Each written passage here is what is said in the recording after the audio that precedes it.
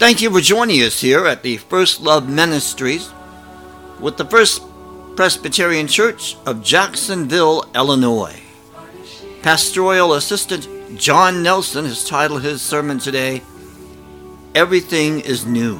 Our first scripture reading comes to us from 2 Corinthians 5, 6 through 10, then 14 through 17. Second scripture reading is from Mark 4, 26 through 32. Guest piano soloist Caleb Holloway plays It Is Well With My Soul for our special music selection. The liturgist for today is Dan Thompson. Thank you for joining us this Sunday, and we pray that you have a safe, prosperous, and peaceful week. God bless. The scripture reading today is from 2 Corinthians 5, 6 through 10, and 17 through 14. Let us listen to the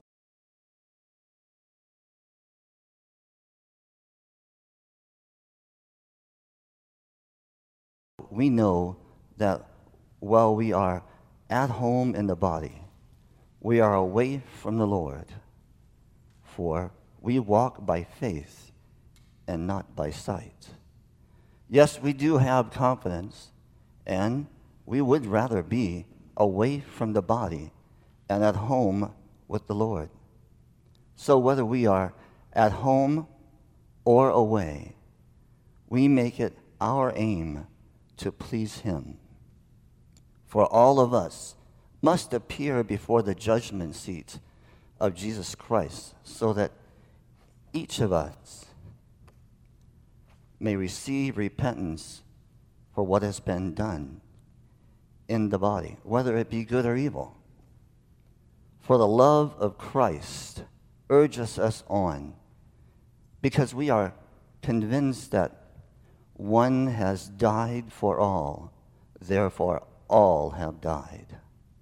And He died for all, so that those who live might live no longer for themselves, but for Him who died and was raised for them.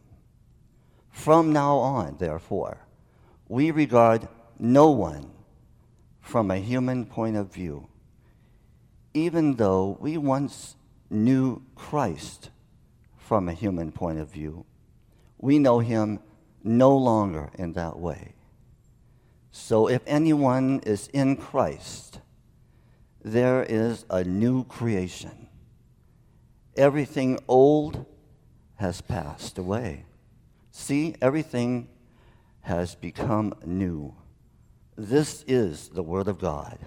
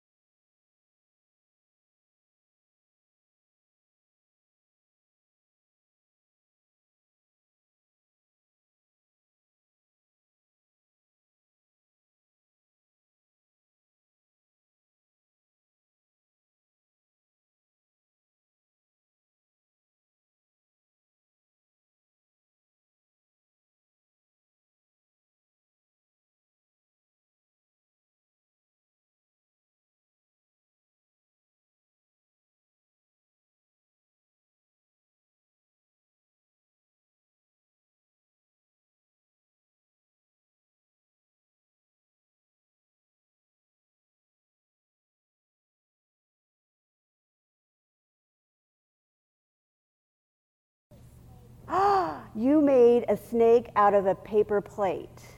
That sounds really cool. Was it fun? Were you proud of yourself? Yeah.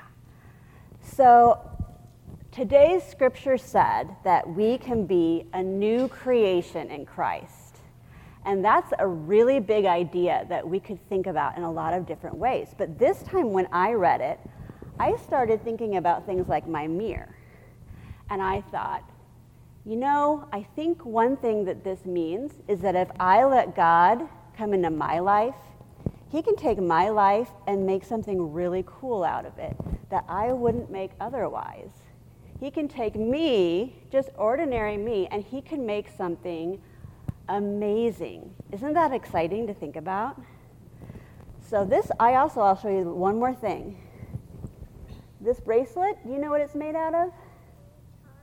Charms, yeah. It's made out of old guitar strings. So somebody else took some old guitar strings that were going to go in the trash, and they made something new out of it. So today I want you, and I want anybody at home that's watching, look around your house and see if you can find something old and ordinary, and if you could make that into something, a new creation. Do you think you could do that with your markers and your crayons? Okay, and then you can think about how exciting it is that God will make a new creation out of you if you let him. So let's wiggle our fingers, bow our heads. Dear God, thank you for working with me. Please make something amazing out of my life. In Jesus' name, amen.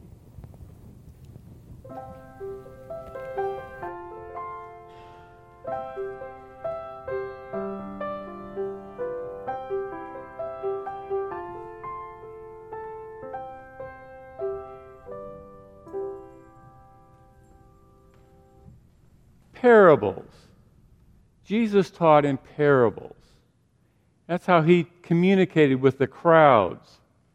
He didn't always tell them all the details, but he used parables. And parables are just common stories about common everyday things that yield a deeper meaning. Jesus often used agricultural parables, as in today's gospel reading. 2 stories about seeds. And for his people, for his audience, it was a great parable because they understood seeds. They understood the mustard seed being small, growing into a large shrub. But when I look around our society today, I wonder, would Jesus use the same illustrations in his parables?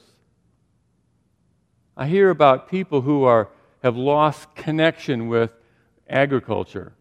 Now, that's probably not so true in our community because we're surrounded with agriculture and we have farmers in our midst. But for those in the urban areas, where does their food come from? It comes from the grocery store. They have no idea what wheat looks like. Wheat is ground up and made into bread. They have no idea where beef comes from. Well, maybe they know it comes from a cow. But do they really know what it looks like? Have they really processed it? So I just wonder, maybe to get the meaning that Jesus intends across to people, maybe we should be willing to change the subject of our parables from time to time. The parables in Mark, Jesus had intended the meaning to be that the kingdom of God was at hand.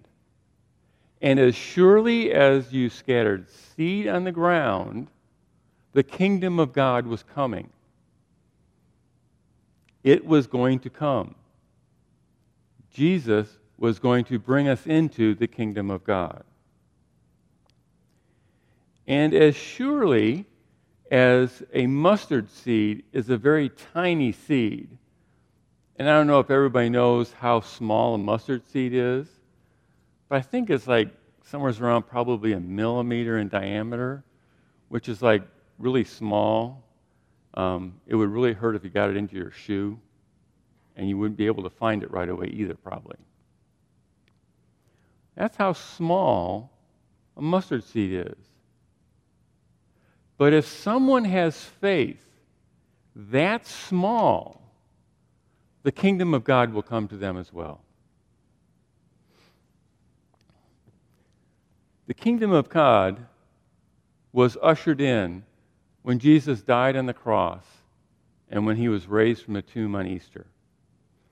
Up until this point in religion, in the Jewish religion, they looked to the law of Moses for their entrance into the kingdom of God. And we've all heard stories about the scribes and Pharisees who tried to keep the law of Moses absolutely perfect so that they could be in that kingdom of God. Well, when Jesus died on the cross, all sin was forgiven. And when he rose from the dead, he demonstrated God's power over sin. And so there's something new with the kingdom of God. Just like the mirror became new by using some magazines, the kingdom of God became new through Christ's resurrection. We no longer have a set of rules to follow. Following rules won't do it. It takes faith. And if we look back through the Old Testament and the New Testament, and even throughout history, we see some great, wondrous people who had wonderful faith. Abraham had such faith in God that he was willing to sacrifice his son. David had such faith in God that he was willing to lead Israel